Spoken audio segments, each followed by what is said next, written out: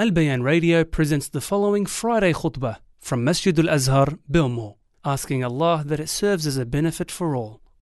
إن الحمد لله نحمده ونستعينه ونعوذ بالله من شرور أنفسنا وسيئات أعمالنا من يهده الله فلا مضل له ومن يضلل فلا هادي له وأشهد أن لا إله إلا الله وحده لا شريك له وأشهد أن محمدًا عبده ورسوله أرسله الله رحمة للعالمين هاديًا ومبشرًا ونذيرًا وداعيًا إلى الله بإذنه وسراجًا منيرًا. اللهم صل وسلم وبارك عليه وعلى آله وأصحابه وأتباعه وأنصاره وعلينا وعلى عباد الله الصالحين. يا أيها الذين آمنوا اتقوا الله حق تقاته ولا تموتن إلا وأنتم مسلمون.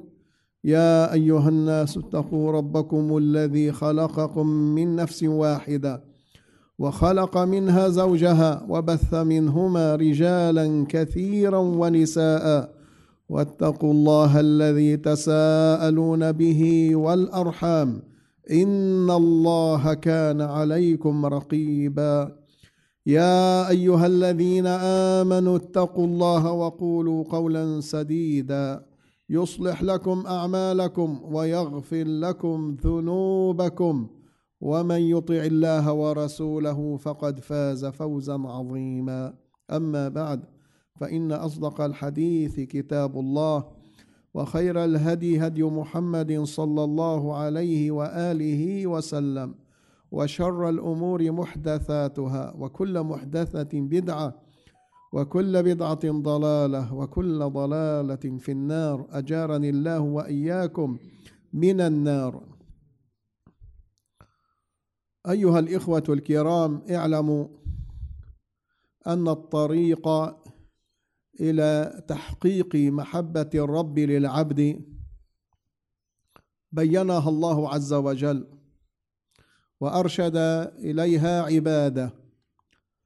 الطريق الأعظم والسبب الأشرف للوصول إلى هذه المحبة أن يكون العبد على الطاعة، أن تتقرب إلى الله عز وجل أولا بفعل الفرائض وثانيا بالنوافل. أولا بفعل الفرائض التي افترضها الله وأوجبها على عباده. والفرض هو الأمر اللازم، هو ما أمر الله به على وجه الإلزام، ما أمرنا الله به يجب أن نفعله في الفعل أو الترك. فالفرائض التي افترضها الله علينا في باب العبادات من فرائض الصلاة والزكاة والصيام والحج وغير ذلك. والفرائض ما يثاب فاعلها ويأثم تاركها، يثاب فاعلها ويأثم تاركها. والنوافل يا عباد الله لكل عبادة من العبادات، لكل فرض من فرائض العبادات نوافل من جنسها.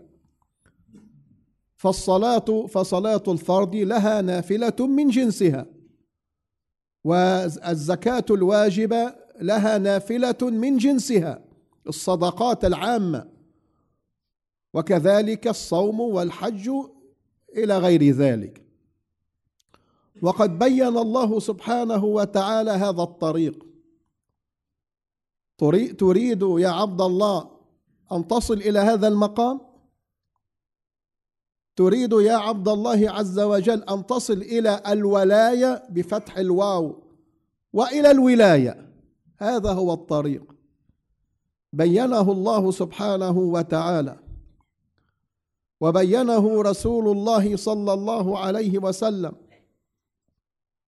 وهذا هو الطريق الصحيح وهو الصراط المستقيم الذي سار عليه رسول الله صلى الله عليه وسلم وبلغه إلى الناس أجمعين، ورب عليه أصحابه في سيرهم إلى الله عز وجل، فبلغوا أسمى مراتب الولاية والولاية. أخرج الترمذي في سننه من حديث أبي هريرة رضي الله عنه قال: قال النبي صلى الله عليه وسلم: قال الله تعالى: من عاد لي وليا فقد آذنته بالحرب. من عاد لي وليا، يقول الله عز وجل: من يعادي أوليائي، من يؤذي أوليائي فقد أعلنت عليه الحرب، وأولياء الله لا خوف عليهم ولا هم يحزنون. من هم؟ الذين آمنوا وكانوا يتقون. أخبرنا الله عنهم: ألا إن أولياء الله لا خوف عليهم ولا هم يحزنون. الذين آمنوا دخلوا في الإيمان وانغمسوا فيه وانصبغوا به وكانوا يتقون. هذه صفاتهم وسمتهم وديدنهم وعملهم، أنهم يتقون الله عز وجل. وهل تتحقق التقوى يا عباد الله إلا بفعل الفرائض وترك ما نهى الله عنه؟ إذن يقول سبحانه وتعالى: من عاد لي وليا فقد آذنته بالحرب. ثم بين الله عز وجل الطريق إلى الولاية. كيف تكون وليا لله عز وجل؟ قال: وما تقرب إلي عبدي بشيء، ما تقرب إلي عبدي بشيء أحب إلي مما افترضته عليه. الفرائض يا عباد الله، الحفاظ على الفرائض، القيام بالفرائض. ولا يزال عبدي يتقرب إلي بالنوافل حتى أحبه، فإذا أحببته هنا تحققت الولاية، أن الله يتولاك، أن الله معك، أن الله يحبك، أن الله ينصرك، فأنت مؤيد مسدد من الله عز وجل. فإذا أحببته كنت سمعه الذي يسمع به، وبصره الذي يبصر به، ويده التي يبطش بها، ورجله التي يمشي بها. وإن سألني لأعطينه، مجاب الدعوة. ولئن استعاذني لأعيذنه. هذه هي الولاية يا عباد الله. أخرج أيضا الإمام الترمذي رحمه الله من حديث أبي هريرة رضي الله عنه قال صلى الله عليه وسلم في قوله تعالى: إن الذين آمنوا وعملوا الصالحات سيجعل لهم الرحمن ودا، أي حبا، يحبهم الله عز وجل ويجعل لهم محبة في قلوب الناس. يقول صلى الله عليه وسلم: إذا أحب الله عبدا نادى جبريل. وانظروا إلى شرف المقام وعظمه وهذه المكانة السامقة السامية. الله جل جلاله وتقدست أسماؤه ينادي جبريل: يا جبريل إني أحب فلانا فأحبه، فيحبه جبريل. والحديث له روايات، ينادي جبريل في أهل السماء الشاهد، ثم تنزل له المحبة أو ينزل له المحبة في الأرض في قلوب الناس، يوضع له القبول في الأرض. وهذه المحبة في الأرض طريقها فعل الفرائض والإكثار من النوافل إن أردت أن يحبك الله سبحانه وتعالى. فيقول صلى الله عليه وسلم بعد أن أخبرنا بحديث جبريل قال: فهذا قوله تعالى: إن الذين آمنوا وعملوا الصالحات سيجعل لهم الرحمن ودا. آمنوا وعملوا الصالحات، آمنوا وعملوا الصالحات، الذين آمنوا وكانوا يتقون. فالقرآن يفسر بعضه بعضا. أخبرنا الله سبحانه وتعالى عن صفات وعن أهلها، أنه يحبها ويحب أهلها. هذه الصفات: إن الله يحب التوابين ويحب المتطهرين، إن الله يحب المحسنين، فإن الله يحب المتقين، إن الله يحب المقسطين، أهل العدل. فهذه الصفات التي يحبها الله عز وجل ذكرها الله في كتابه العظيم، فعلى المسلم أن يتصف بها وأن يتربى عليها، لأنها توصله إلى محبة الله.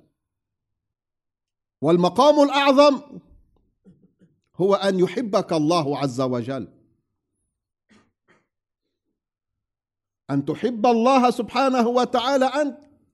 ولكن الأعظم من هذه المحبة أن يحبك الله سبحانه وتعالى. السبيل إلى هذه المحبة كما سمعتم يا عباد الله. وهناك صفات يبغضها الله ويبغض أهلها، فعلى المرء أن يبتعد عنها حتى لا يتعرض إلى غضب وسخط الله عز وجل. إن الله لا يحب الكافرين، إن الله لا يحب الكافرين، إن الله لا يحب من كان مختالا فخورا، يتعالى على الناس، يتكبر عليهم بماله، بجاهه، بنسبه، حسبه. إن الله لا يحب هؤلاء، إن الله لا يحب المتكبرين، إن الله لا يحب المفسدين الذين يفسدون في الأرض ويسعون في الأرض فسادا وينشرون الفساد في الأرض، خصوصا فيما يتعلق بالدين. الفساد فيما يتعلق بالعقائد، الذين ينشرون تلك العقائد الفاسدة من ملل الكفر والشرك والضلال والأهواء، هؤلاء لا يحبهم الله عز وجل. وهذا من أعظم وأخطر الفساد في الأرض. أيضا فيما يتعلق بفساد الأخلاق، الذين ينشرون الرذيلة في المجتمعات لا يحبهم الله عز وجل. ونحن ابتلينا في زمن الرذيلة فيها على قدم وساق، تنشر بالليل والنهار. والخطورة تكمن أن الوسائل قد تطورت لدرجة أنها كما تعلمون، فإن الله لا يحب هؤلاء، إن الله لا يحب المفسدين. وفيما يتعلق بالفساد المالي، كل أنواع الفساد لا يحبه الله ولا يحب هؤلاء. إن الله لا يحب الفساد بكل أنواعه وأسمائه وعناوينه وأشكاله. فعلى المؤمن أن يتصف بالصفات التي يحبها الله، وأن يبتعد ويجتنب تلك الصفات التي يبغضها الله. إذن الطريق إلى تحقيق الولاية لتصل إلى ذاك المقام، محبة الرب للعبد لا تتحقق إلا بالفرائض والنوافل، وبتقوى الله عز وجل، بفعل ما أمرك الله وترك ما نهاك الله عنه. أقول ما تسمعون وأستغفر الله لي ولكم فاستغفروه إنه هو الغفور الرحيم. الحمد لله حمدا كثيرا طيبا مباركا فيه، وأشهد أن لا إله إلا الله وحده لا شريك له، وأشهد أن محمدا عبده ورسوله. اللهم صل وسلم وبارك عليه وعلى آله وأصحابه ومن تمسك بسنته بإحسان إلى يوم الدين. اللهم اجعلنا من أهل سنته، من المتمسكين بها، العاملين بها، الناشرين لها، المدافعين عنها. أيها الإخوة الكرام، أيضا من معالم هذا الطريق إلى تحقيق هذه المحبة الحب في الله والبغض في الله. عنوان عظيم جدا، ومضمونه أعظم لو أن الإنسان تحقق بمعنى هذه المحبة، الحب في الله والبغض في الله.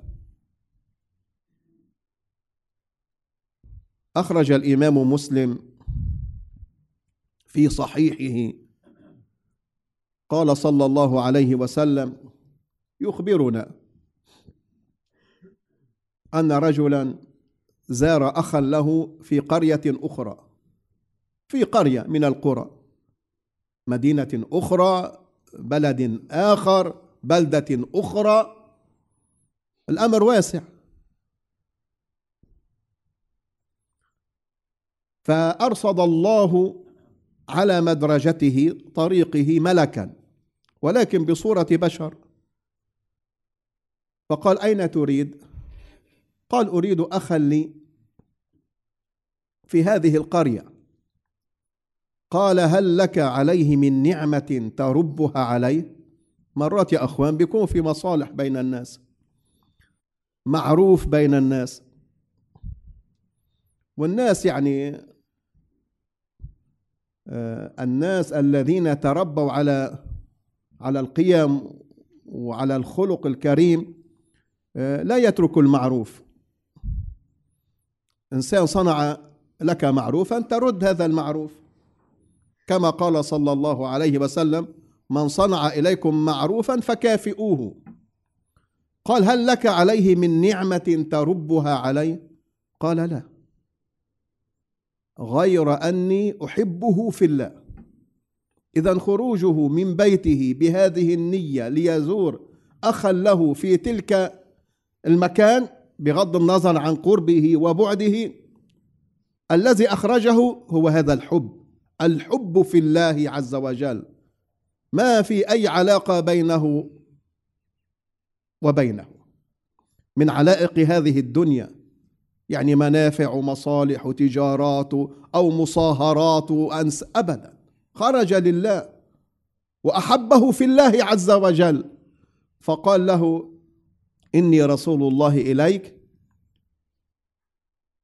أرسلني إليك، إن الله أحبك كما أحببته فيه.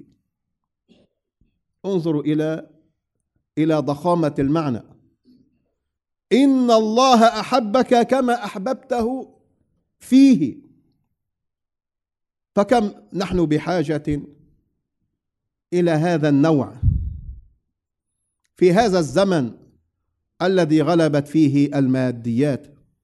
سئل أحدهم أيضا بما ينال أو تنال المحبة، قال بموالاة أولياء الله، أن توالي من، تقف مع من، توافق من، تحب من، تنصر من.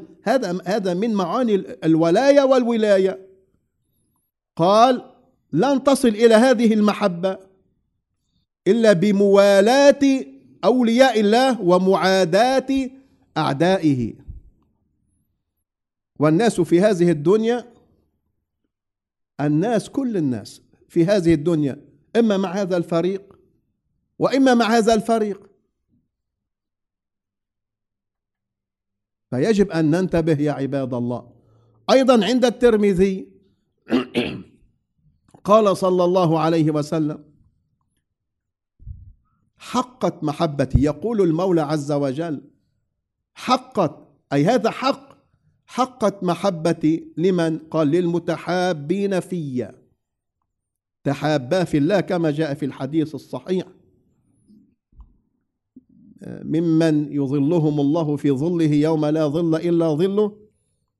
هذا الصنف من الناس تحابا في الله، اجتمعا عليه وافترقا عليه. حقت محبتي للمتحابين في، وحقت محبتي للمتزاورين في، وحقت محبتي للمتباذلين في، البذل والعطاء، وحقت محبتي للمتواصلين في. كله في الله ولله عز وجل. نسأل الله عز وجل أن يجعل أقوالنا وأعمالنا خالصة لوجهه. اللهم اجعل أعمالنا كلها صالحة واجعلها لوجهك خالصة.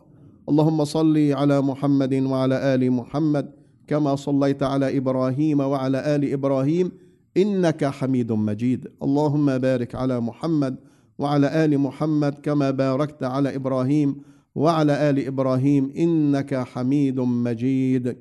اللهم إنا نسألك في هذه الساعة وفي هذا اليوم أن تملأ قلوبنا إيمانا ويقينا ورضا. اللهم أصلح لنا ديننا الذي هو عصمة أمرنا، وأصلح لنا دنيانا التي فيها معاشنا، وأصلح لنا آخرتنا التي فيها معادنا، واجعل الحياة زيادة لنا في كل خير، والموت راحة لنا من كل شر. اللهم علمنا ما ينفعنا وانفعنا بما علمتنا وزدنا علما. اللهم فقهنا في الدين، اللهم فقهنا في الدين، اللهم فقهنا في الدين. ربنا لا تزغ قلوبنا بعد إذ هديتنا وهب لنا من لدنك رحمة إنك أنت الوهاب. ربنا تقبل منا إنك أنت السميع العليم، وتب علينا إنك أنت التواب الرحيم. اللهم أصرف عنا السوء والفحشاء، اللهم اصرف عنا السوء والفحشاء عنا وعن آبائنا وأمهاتنا وأزواجنا وأولادنا. اللهم يا رب، اللهم اجمع قلوبنا على طاعتك، واجعلنا متحابين فيك يا أرحم الراحمين يا ذا الجلال والإكرام. اللهم اغفر لنا ولوالدينا ولمن له فضل علينا، وللمؤمنين والمؤمنات والمسلمين والمسلمات الأحياء منهم والأموات. اللهم صل وسلم وبارك على سيدنا محمد وعلى آله وأصحابه أجمعين، وأقم الصلاة.